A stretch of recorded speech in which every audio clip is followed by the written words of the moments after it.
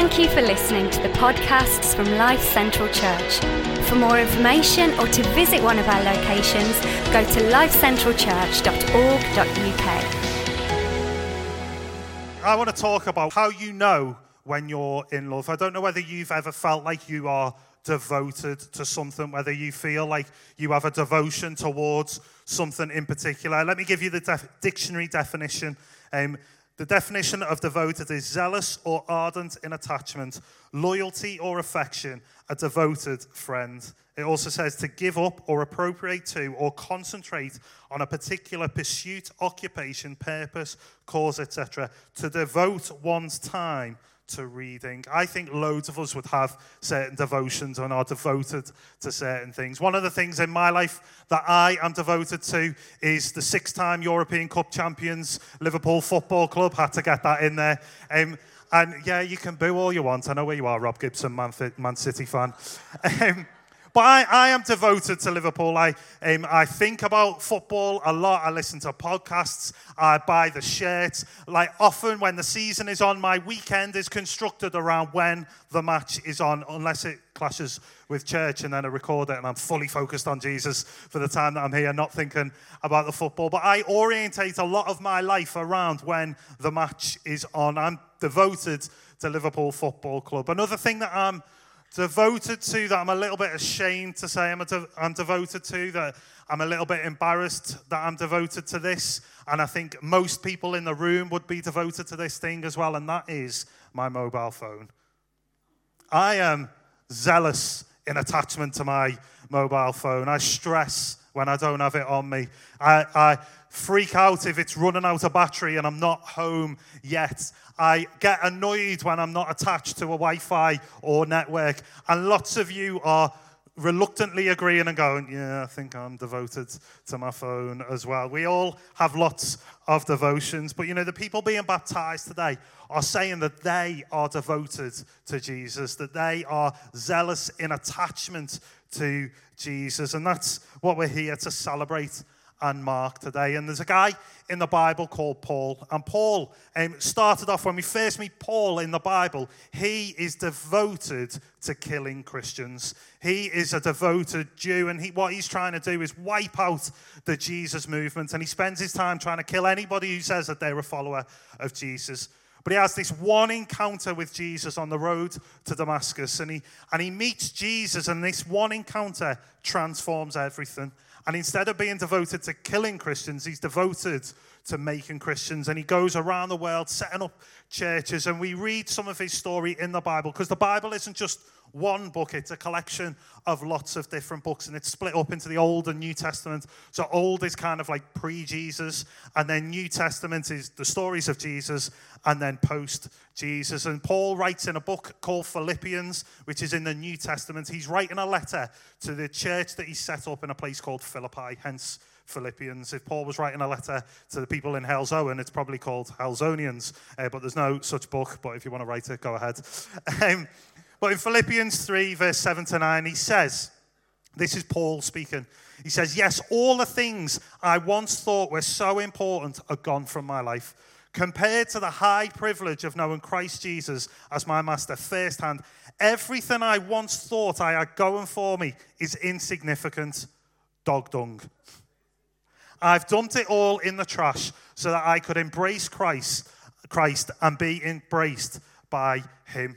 What Paul is saying is everything he's known in his life, although it may have been good, it is considered worthless, dog dung. In fact, some clever people who translate it say it actually literally translates as the really rude word for dog dung. And he's saying that all of that is rubbish by comparison to knowing Jesus himself. You see, all the people that are being baptized today would be devoted to certain things, but the highest devotion in their life, they are saying, is Jesus, because nothing compares to it. A few years ago, in fact, about 4 or 5 years ago, back when we were in our building pre-fire, the other side of the little road there, a guy who's a part of our church called Greg, he got baptized, and I remembered his story because it impacted me at the time, and I went back and found it on YouTube, and he said this at the start of his story. He said, I can honestly say that life before Jesus was great. It's only now that I have Jesus in my life that I realize something was actually missing. You see, all the stuff that we think is great and is good, but by comparison to knowing Jesus, it's worthless. And there'll be certain things in your life that you've experienced and you've gone, now I've experienced this, I'm never going back to that. Like some of you will remember the first time that you drove a car with power steering and you thought, oh my word, this is like driving a feather. And there is no way that you would ever go back to non-power steering because the game has been changed for you. Or maybe some younger folks who remember the days of DVDs and then the first time you tried Netflix or Amazon Prime and realized that you don't even have to get up to change the movie that you're watching. You thought, oh my word, I'm never going back. And that's what Paul says in this. And Jesus says this as well. Jesus actually says it in Matthew 14. If you're looking for stories about Jesus, look in Matthew, Mark, and Luke, and John. And he says this. He says, the kingdom of heaven is like a treasure hidden in a field. When a man found it, he hid it again. And then in his joy, he went and sold everything he had and bought that field. A guy finds a treasure in a field. He finds something and he goes, I'm going to give up everything in order that I might get that field. And the people who are being baptized and people who are Christians, you should be under no illusions today. Like, once you follow Jesus, it doesn't mean that your life is perfect and there's no problems anymore. In fact, Jesus says in this world, you will have trouble. This isn't about finding a life that is perfection, but it's about a relationship with Jesus. And what Jesus says in that story there is a guy finds a treasure in a field that was probably full of rubbish, full of weeds, full of lots of stuff that he didn't want. But in the middle of the field was a treasure, and it was worth giving everything for. You see, he found a treasure, and he gave everything. It's kind of like on a wedding day when the bride and groom get married, and they're saying to each other, I'm willing to put up with your snoring in order to have the treasure that we're going to be together. I'm willing to put up with your terrible dishwasher stacking skills. I'm willing to put up with your underwear being left on the bathroom floor. I'm willing to put up with you going on about that football club that I don't care about, as long as we have the treasure of being together. You see, what I did is I wondered, how do you know when you're in love? So I Googled it, and that's what all good people should do. And I Googled it and found an article by eHarmony. And eHarmony gave this list of 5 things and 5 ways that you know that you are in love. And what I'm going to do is I'm going to take eHarmony and we're going to take bits of the Bible and we're going to put it together and try and make some sense of it. Because that's what we like to do here at Life Central. And let me say, if you're a Christian and you call yourself a follower of Jesus, I want this to be a little bit of a challenge of you to almost have a little bit of an audit of your life and your relationship with Jesus and go, do these things look like me? If you're not a Christian and you've been dragged here under duress because you got invited and you're either feeling really nervous about being here or like, oh, just hurry up and get on with it.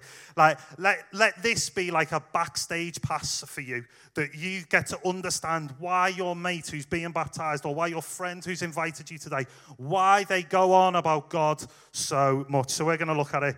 And the first one is, you know when you're in love, when you choose them every time.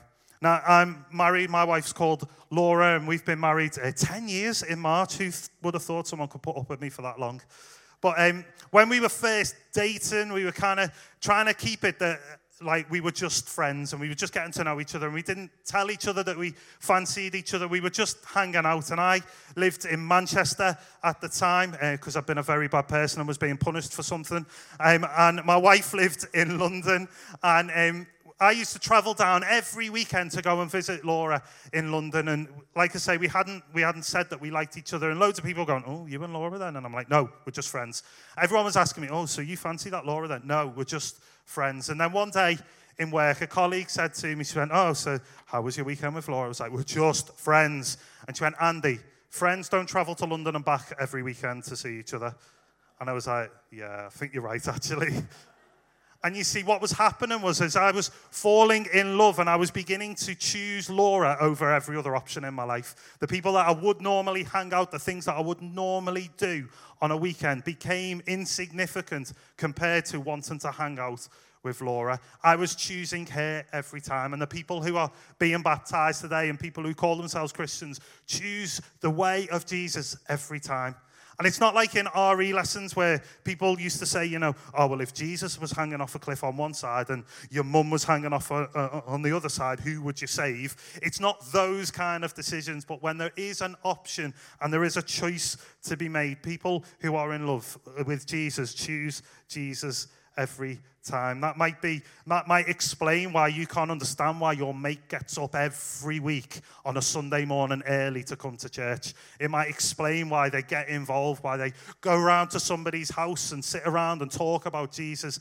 That might explain that they're choosing to follow Jesus every time. The second point, you know you're in love when you'll do whatever it takes. People that know me will know that I am not a person of sentiment. And therefore, that means that I am probably one of the least romantic human beings on the planet. But when me and Laura were going out and I was trying, I did some romantic things. At one point, I wrote a handwritten letter to Laura. I tried to find it. I hoped that Laura had kept it. She couldn't.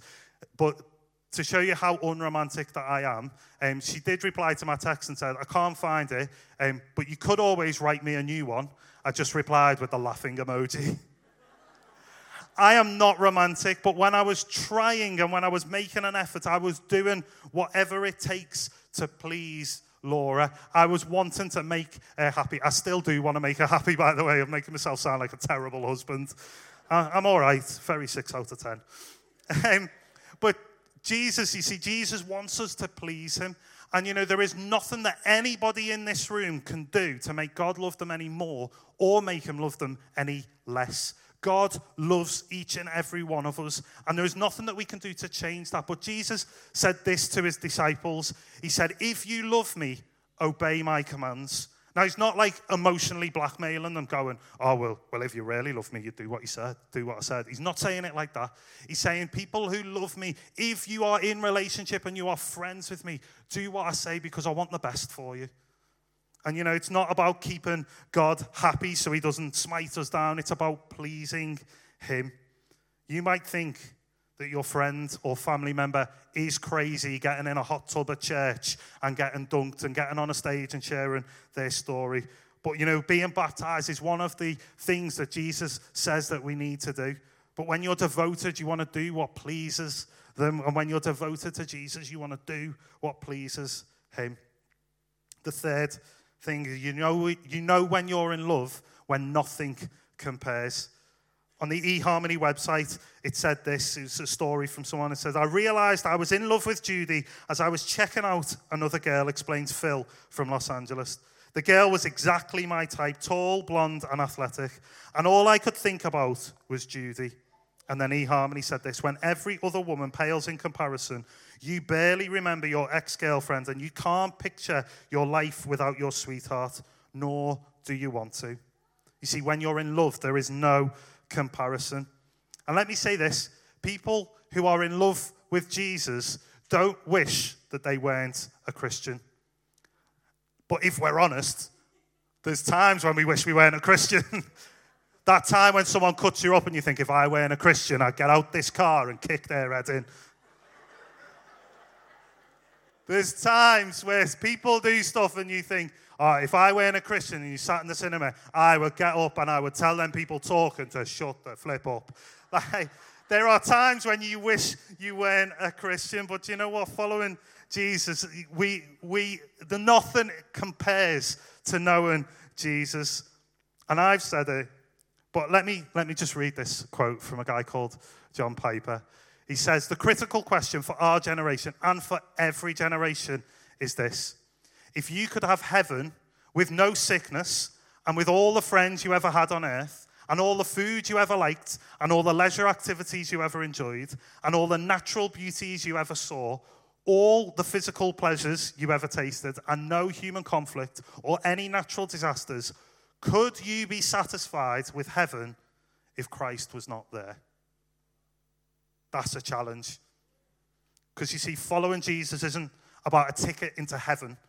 It's not about a ticket to the next life. It's about a relationship now. It's about knowing who Jesus is. And I think the challenge for a lot of people who are Christians is we can lose the beauty of knowing Jesus.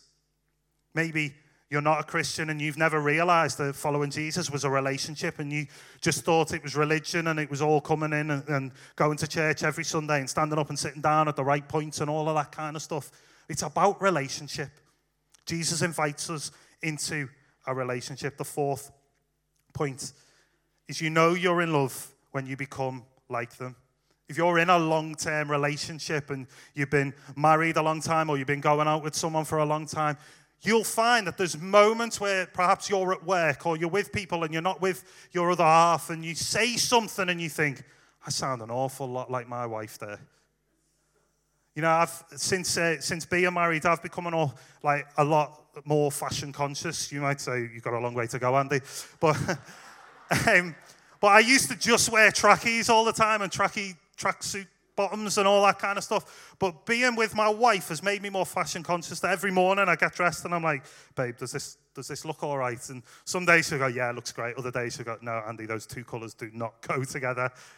But you see, I've become more fashion conscious because I'm more like my wife. And people who are in love with Jesus, your job is to become more like Jesus.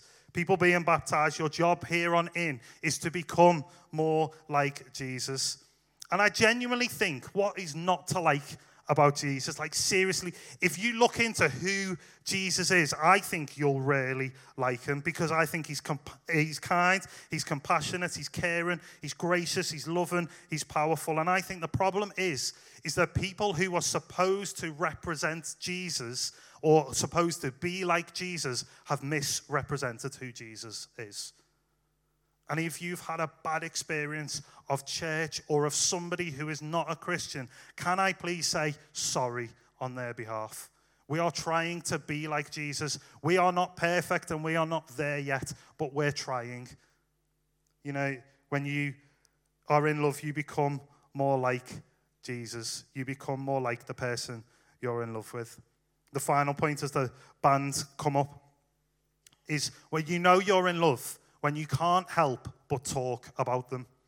We've all got those friends on social media who always post soppy pictures of each other together. And if you haven't got those friends, you are those people who post those soppy pictures that everyone looks at and goes, oh, for goodness sake. And those soppy comments, and I'm probably upsetting a few and offending a few people by the silence in the room. But you know when you're in love, when you can't help but talk about them. And actually, it's not just about relationships. Like, if you find a good Netflix series, you can't help but talk about it. You can't help but go into work and go, oh my goodness, did you see Chernobyl? Like, you can't help but share. Like, when you find a good place to eat, like, I go on about Digbeth Dining Club in Birmingham, and I'm on no commission, and I should be. But, I love that place, and I tell anyone who'll listen that Digbeth Dining Club is brilliant. Why? Because I love it, and I want other people to experience what I've experienced. And, if you're not a Christian, and you have got somebody in your life, maybe the person being baptized, who keeps going on at you about church or God or these songs, and you need to listen to this. Let me say this. It doesn't come from a place of arrogance. They're not trying to get you on our side. It's not about that. It's because what they've experienced is brilliant. And they, out of a place of love for you, want you to experience the same thing. And it's why I do what I do, because I'm convinced that every person in the world, their life would be better off if Jesus was at the center of it. Not perfect, not no problems, I'm not saying that. And I'm not saying it from a place of arrogance or judgmentalness. I am convinced that every person in the room, every friend and every family member, their life will be better off if Jesus was at the center of it. That's why I invite my friends to come to church. That's why I invite them along. The people being baptized today are declaring that they are in love with Jesus, that they are following Jesus, that they are devoted to who Jesus is. But if you're not a Christian and Maybe you've never thought of it like this before. Maybe this is a new experience. Maybe you were coming here and expecting a really cold building and an organ, and your eyes have been opened. I want to say something that's a little bit twee and a little bit cringe, but it works with what I've been talking about. You can date Jesus here. I told you it was cringy, but it works with what I'm saying. You can find out more about Jesus. You can begin to understand who Jesus is. This is a really safe place for you to come and find out more. We run things like Alpha that people mentioned in their stories. That is a really safe place for you to come and just find out more about the Christian faith. Ask your questions, bring your doubts, bring your frustrations, bring all of that. The people on the team can handle it, and they would love to open up those discussions with you. Maybe you want to come again. Next week we start a new series called The Gospel According to Pixar. We're going to take Pixar films and we're going to take the Bible and we're going to see what God wants to say through those films. It's going to be a lot of fun. You will be welcome at any of our locations any Sunday. Maybe you want to find out more. Maybe you don't. Maybe you're thinking, will you shut up, you scouse bald idiot? Let me say this to you. Whenever you do want to find out more about Jesus, the doors of Life Central Church are open for you. You are really welcome anytime to come back to this church and find out more. If you're a Christian, let me challenge you. This should be a challenge. Is this stuff an overflow of your life? Have you lost your relationship with Jesus? Has it become stale? In a moment, we're going to sing a song that's called Reckless Love. And that song speaks of God's devotion towards us. Because I've talked so much about how we are devoted to God, but God is way more devoted to each and every one of us. See, Jesus is zealous in attachment. He is loyal. He is concentrating on a particular pursuit of you. He gave up and sacrificed so that you could be in relationship with him. And this song that we're going to sing speaks of that. It talks about there's no mountain he won't climb up, no shadow he won't light up. It talks about God relentlessly pursuing each and every one of us. And whether you call yourself a Christian or not, this song is true for you. God has a love that almost seems reckless and foolish, but it is so purposeful in its pursuit of you. We've talked about being devoted to God, but God is devoted to you. And as we sing this song, there's going to be a little bit of movement because the people being baptized and those baptizing them are going to go and get changed, and we're going to have to take the cover off the hot tub / baptism pool. But as we sing it, I want to invite you to just think about some of the things that I've been saying, and maybe allow God to speak to you, or allow yourself to consider what we've been talking about. And maybe if you are hanging out with people afterwards, then you can chat to them and ask them questions. And also, as this song starts, the children are going to come and join us, so they get to see the baptisms as well. So why don't we stand together? And God, I pray, as we sing this song about your reckless love, as we sing this song about how you are devoted to each and every one of us, God, I pray that you would speak to us. And I pray as we baptize people that it would be a spiritually significant moment, and that you would be in everything and through everything. In your mighty name we pray. Amen.